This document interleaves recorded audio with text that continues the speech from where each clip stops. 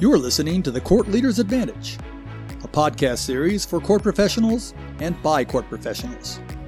Brought to you in cooperation with NACOM, the National Association for Court Management.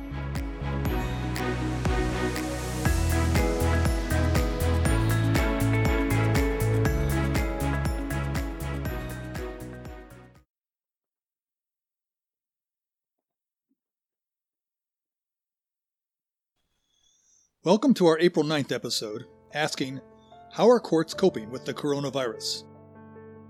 Although it seems like ages ago, it's just been a little over 10 weeks since the first case appeared in the United States. That was in the city of Seattle on January the 19th. It's been slightly over 3 weeks since the president declared a national health emergency, and infection rates look like they have not yet hit their peak. We have most of our panelists back from last week and a new guest. New to our panel, we have Mike Rowdy, Court Executive Officer in San Diego, California. Also joining us today is Mark Weinberg, Court Administrator in Daytona Beach, Florida. Angie Van Scoik, Court Administrator in Breckenridge, Colorado. Liz Rambo, Trial Court Administrator in Eugene, Oregon. And Rick Pierce with the Pennsylvania Administrative Office of the Courts. To start off, we've had some listeners write in questions. Jeff Barlow wrote in asking, is there anything that was deemed essential last week, on our March 30th recording, that has now moved into the non-essential column? Rick Pierce, have there been any functions that have become less essential in the Pennsylvania courts since last week as the crisis has deepened? I think that's all measured in degrees. I think that there's a way of those essential functions or those that are a priority. Maybe it's the methods of communication or modes of communication that courts are using that someone could say, well, it doesn't seem to be as much a priority for us devoting our attention because we resolve the issue to our satisfaction, at least, and how we're communicating with the general public or something along that line. I do think regarding the functions of the court and the proceedings that the court is doing all across the Commonwealth of Pennsylvania still remain the same. Angie Van Scoik, are there functions in Breckenridge, Colorado that have become less essential since last week? There's not a lot that has changed for us since last week. I do know that the police department's not doing as much in terms of traffic stops and such, just to limit their contact with people. So there's a lot less tickets that are coming into court. But one of the good things was that with that, they're able to write them out a little bit further. So there's less that I'm going to have to do for contacting them to let them know of changes in court dates. And then also where it was kind of before we were supposed to try to go in multiple times during the week, they're saying going into the actual building once a week is plenty at this point in time. Just limit the number of people that are in town hall and limit exposures of anybody coming in from their houses. Even though you're only going into the office once a week, are there personal protections that you have to apply? I have some hand sanitizer in my car, and so as I go into the building, you have a key fob to get into the back door, and so you're having to come into contact with multiple door handles as you get into the office, which is slightly unfortunate, but we have hand sanitizer in the office too, and we joke at this point in time like our office is probably the cleanest place in town hall because we are like going overboard with the hand sanitizer and just wiping things down constantly. So as we get in, we wipe everything down. As we leave, we're wiping everything down. And so anybody that's coming in there, they're not really coming into contact with anything. But the nice thing is because you have to touch so many handles going in, you have to touch 0 handles going out because they're all push doors. So you can just walk right out without touching anything, which is very beneficial, I think. Norman Meyer wrote in asking, what measures are you taking to deal with staff wellness during the crisis? Mark Weinberg, what is your court doing in Daytona Beach to address staff wellness? Well, it's funny you should mention Norman in that. We thought so much of the article that he posted recently that we sent it out to all of our staff for them to take a look at. We're also pretty lucky here in that we have really good employee assistance programs for our staff, and so we encourage them to take advantage of the services offered by those programs if they feel they need it. The article Norman put online is posted on the NACOM podcast landing page for this current episode under Additional Resources. Mike Rowdy, First of all, welcome. And what is the San Diego Superior Court doing to address staff wellness? We actually started well before the first closures, which hit our court on March 17th. We started posting through our internal internet resources updates from me to the employees and to the judges through our presiding judge. We've continued to post regularly. Although most all of our employees are at home, they do have the ability to continue accessing court systems from home. So we continue, at least on a weekly basis, to continue posting information in general, but also more specifically about the court. Our benefits department within our human resources department continues to post wellness tips and techniques. Like Mark, we have the employee assistance program available. And I think most importantly, by giving them as much information about the state of the court and the state of public health in general, and also responding to emails that they may send, we've, I think, done a pretty good job of keeping them up to date on what's happening here in San Diego. Do you send out updates on a regular basis, or just as new information becomes available? Well, it's both, because the situation changes in some cases from the morning to the afternoon. We have a very active local public health updates happening, so we want to tie into those. But we've committed to at least a weekly update as well, so that we can recap things that may have happened, things that are coming up. Our judicial council's been very active recently in issuing emergency orders. So we work to get that out on at least a weekly basis, but we've also done some ad hocs as well. Last week, almost all of you said that communication was key in a crisis. So I want to ask a few questions about crisis communication. How have you been communicating with employees, justice system partners, and decision makers during this crisis? And let me frame what I'm talking about. The state of Alaska actually has an emergency communication response network. It's called NICSL. Some courts use group phone messages. Other courts post information on their websites. Still others put out group emails. Liz Rambo, what has the Lane County Trial Court been using, and how effective has it been? Well, I want to focus my answer in a little bit on how we've been communicating with our employees and our business partners that provide direct services. And for that, the Oregon Judicial Department has contracted with a program called Everbridge. It is a continuation of operations communication software that's very effective. It can be used on a PC or on mobile devices, and it sends, I should explain, you can use it to send text messages, voicemails, emails with document attachments, and you can have several contact types per user. And we really in Oregon have been using it for several years, I think probably 5 or 6 at least, for weather emergencies. And so the managers are familiar with it. And that actually made it more useful in this situation than it would have been if we were trying to learn something new. So we have groups set up in Everbridge for employees, judges, business partners, and other people who require direct notification from me or from us. And we can select which groups based on who the contact is and what type of communication they need. It also has reporting data, so we can figure out if, say, I'm sending something critical that I need to make sure all the employees got, I can check the report shortly after I send a notification, and it tells me if everyone got it, how many people got it, who didn't get it, and then we can find other ways to reach out to people. So it's very responsive and quick way to get information out. There's lessons with everything these days, and I have to say our lesson on that one, at least here locally, was that we've been using it primarily for weather emergencies, ice storms and last year's Snowmageddon, which happens. And so we'd been primarily using it for emergency text messages, things that you needed to get to people really quickly, and not for more voluminous communication like emails where you would want to put an attachment from the Chief Justice. So while we had many of our employees' home email addresses on there, we didn't have all of them. So we really quickly had to correct that and make sure that we had all email addresses for all of our employees so they could get that critical information, whether it was EAP stuff or stuff from the chief or just things from me about what's going to happen tomorrow. But using the tool has been fantastic. When you say that employees got the message, does the system tell you how many messages were successfully sent or how many were actually opened? Both. It'll tell you if you ask for it to confirm a text message then the employee confirms that they got it with a yes, like you sometimes see from your doctor's office. Or if it's an email, it will tell you if the employee opened the email, all of the above. Pretty hardy software. Rick, what have the Pennsylvania courts been using, and what has been its effectiveness?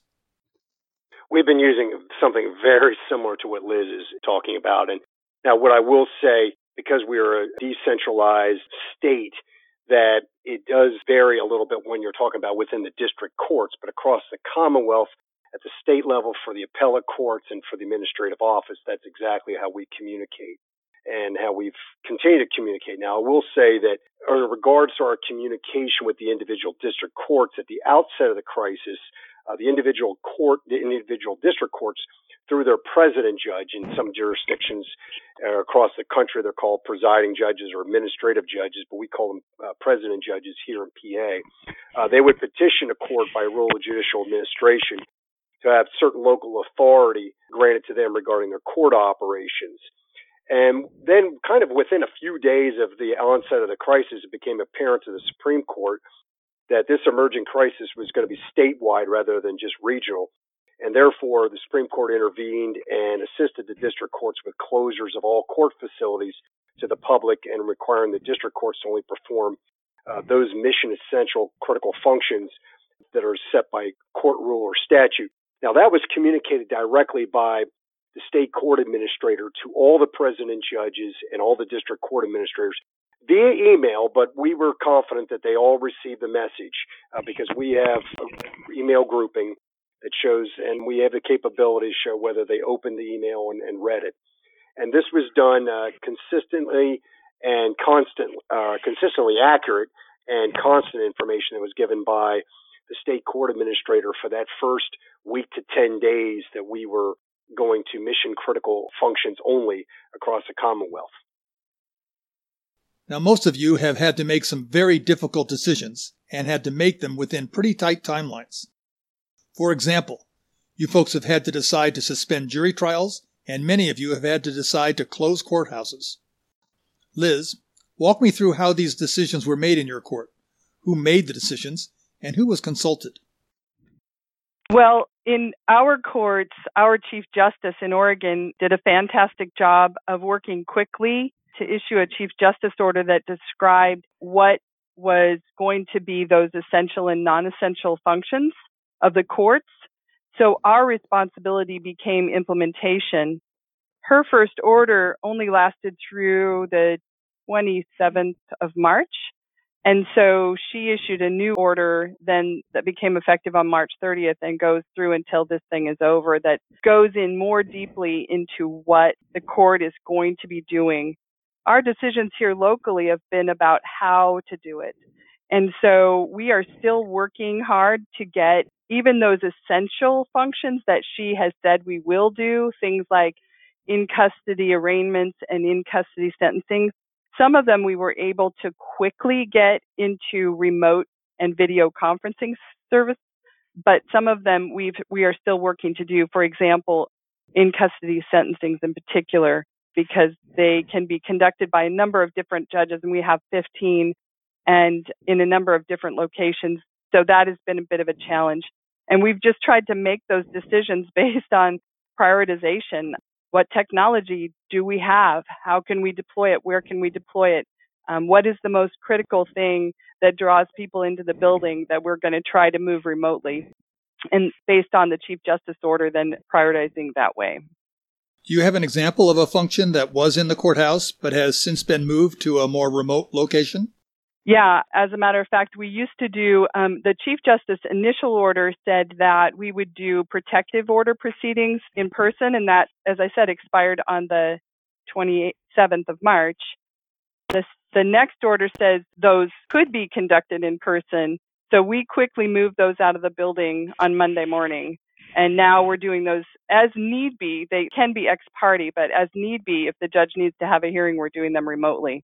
And then contested hearings went remotely on Monday the 30th as well. So it's just been sort of an evolutionary process trying to figure out, like I say, what are the priorities of the Chief Justice and what technology do we have and how do we get it deployed? Mike, describe how these decisions were made in your court. California, like Pennsylvania, is a decentralized system. And the best guidance we were given was to really work with our local public health officials. And here in San Diego, they were making some, for example, shelter-in-place decisions very early on, which really drove our decision-making. It's difficult to have a functioning courthouse when the county has issued a shelter-in-place, stay-at-home order. And so working with our presiding judge, our assistant presiding judge, and a few key court leaders and our executive management team, which has been here every day, we are assessing the local public health situation juxtaposed with what our governor has been issuing as far as statewide direction, and very, very conservatively moving forward. And when I say that, I mean our list of essential services is quite limited. And if anything, the pressure is to try to relax some of those definitions. But it's really been a local decision. And most recently, the Judicial Council has begun to weigh in. The State Judicial Council has begun to weigh in with some statewide orders because of the very different applications that the local trial courts throughout California have been using. Mark, how about your court? How were those decisions made? Well, most of those decisions, as others have mentioned, have come to us through the Supreme Court of the state. So those larger kinds of definitions of what's essential and what's not have come from above, as it were. And then we make some decisions locally on how to implement that. For instance, we have lots of branch courthouses, so we've decided, or the chief judge of our particular judicial circuit decided to close some of our branch courthouses and try to centralize services as much as they can in consultation with prosecutors, public defender, the sheriff's office, and others. We just thought that was the best way moving forward. Something I wanted to mention that Mike had talked about, and this may be a topic for a future podcast, the longer this goes on, I think we've seen the tendency of people to try to make what had been viewed, at least initially, as non-essential, the desire now to do more things more often. So the relaxation of some of those constraints, I think, is something we're going to see move forward as this continues. Did you get any resistance to your decision to consolidate court operations to just a few locations? No, we haven't. Our branches were located in places based on geography primarily. So those who want to do things in person may have to travel a greater distance in order to perform those services. But for the most part, I think everyone has been pretty understanding of the situation we're facing and doing our best to make our services available to those who need them. Several of you said last week that communicating with employees is especially challenging during a crisis. Mark, how have you been letting employees know what is going on? And what would you do to improve employee communication in a crisis? We're doing our best and been using all of those traditional modes of communication with our staff, group emails, group texts, posting information on our website, using social media as much as we can, getting information out to local media outlets. So we're using a variety of sources to try and get the information to our folks. Liz, how have you been letting employees know what is going on, and how would you improve that process? Well, I'd like more people doing it. I feel like my attention has been so much on putting out fires that one of the things I would improve is I would have liked to send, let me just say this, I would have liked to send employees a communication every day. Here's what's going on, folks. Here's what to expect tomorrow. Here's what the next thing. Just to make them feel like they're still part of the action, because most of our employees are not at work now, and keep them informed and engaged. And I have not been able to do that. There are just not enough hours in the day. And I think as we move forward, I'll be able to do more of that, but it might almost too little, too late for some people. I hope not. I hope that what I've been doing has been enough, but I would have wished for, if I could improve things, a group of people whose focus was on making sure that employees got all the messages that they needed at the right time and the right information. That would have been fantastic. Angie, it sounds like the Breckenridge police are still writing tickets. How have you been able to let potential jurors, attorneys, police, witnesses and self-represented litigants know what they should be doing? One of the first things that I did after the judge issued the standing order continuing all of the current dockets to future dockets when we thought we might have the courthouse open again is just having that posted on the door of town hall. So anybody that shows up can see immediately. It's like, okay, I might have a court date today, but I don't. And it's now this future court date. I've also updated our website with all of the information for everything that people would have to do in terms of how to make payments, when their new court dates would be, how to do plea by mail paperwork, just anything I could think of. And then anybody that had a court date in end of March or in April, I sent letters to everybody saying this is when your new court date is. Obviously, for people that are transient, you have no way to contact them. Unfortunately, they've had friends that have called and said, hey, I'm supposed to have court. What do I do? And I've let them know, this is when your new court date is. But I have no contact information for them beyond them being transient. So it's like I don't really know where they are, even if they're still in the county or not. But I did let PD know when things were rescheduled for. So if they happen to have contact with these people again, they can say, hey, I know that you were cited into court. Go to town hall. You'll be able to see when you were rescheduled too. And then if you have questions, there's the contact information. Everything is on the door as well. So they can at least reach out to me if need be. And they can't get into the courthouse if they show up. So at least there's that benefit that they're not wondering what's going on. But everybody, I've put out as much information as possible. Also, like for the out of office, the email, they'll get detailed information with that too. Let me ask the question that I think is a good conclusion to every episode. What is the one lesson that you learned this last week during the crisis? Angie? Just that when you need to adapt, you're capable of doing so with as little notice as possible. Just making sure that everything's still running and still going and getting everything taken care of and everything's still operational, even though we're not there in person. Mark? The one thing I think that I would touch on in the last week is the interest of folks to do proceedings remotely, primarily by video conference. I always knew that the technology was out there and we used it on a limited basis, but it's really exploded of late on this. And so that would be the one thing I learned more about this week. Liz? Well, I suppose this last week has reinforced something I already knew, which is patience is key.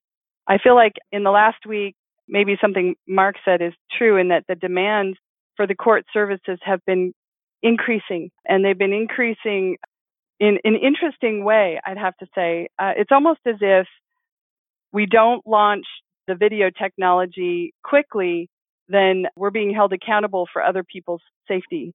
And so the lesson I've been reinforced with this week is patience, listening to people's needs, asking for their help in meeting those needs from our partners, from the DA's office and the county and others to help us with some of these things to meet their needs. And that's been what this last week is really about, reinforcing patience and listening and trying to meet people's needs in a good way, in an effective way.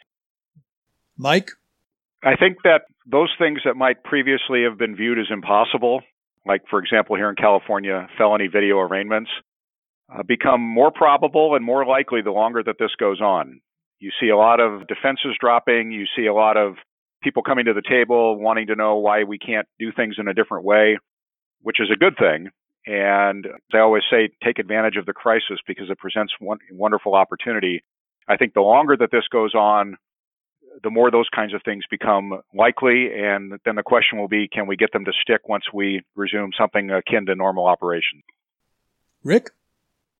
Well, I would echo what everyone has said so far this afternoon regarding this question. In particular, I think flexibility is obviously very important. But to piggyback on what Mike says, I think it's very interesting and very telling that perhaps in many state houses across the country, there may be discussions regarding the relaxation of in-person requirements based upon how long we are out and how successful we are in dealing with remote proceedings. And I think that although there are many lessons we learned this week, since we're focusing on communication, I'll just note the quality of the remote communication solution varies. I said the end-to-end encryption of these transmissions is really essential. Presenting a meeting or webinar over an application like Zoom or BlueJeans is one thing, but holding a court proceeding of record and ensuring the integrity of that record is another entirely. And we must be cautious and ensure that all parties' interests and rights are met when everyone is participating remotely.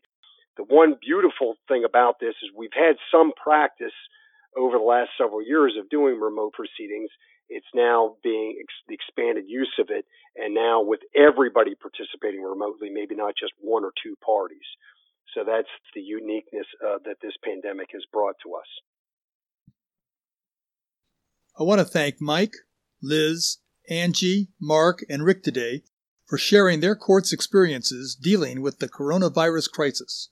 I also again want to thank all of you court professionals out there listening to this podcast and who continue to go to work every day to keep the courts running.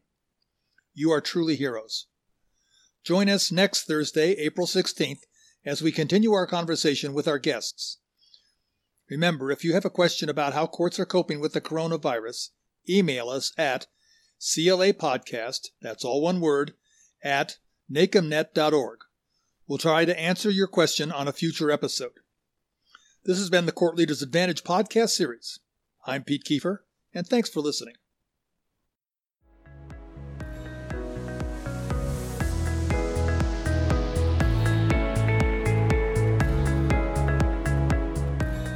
Thanks for joining us today. The Court Leaders Advantage is a regular podcast on courts and court administration. Today's episode will be available on our website, on Facebook, on iTunes, and on Twitter. If you have questions, comments, or ideas for future episodes, email us. Our address is CLApodcast, that's all one word, at NACMnet.org.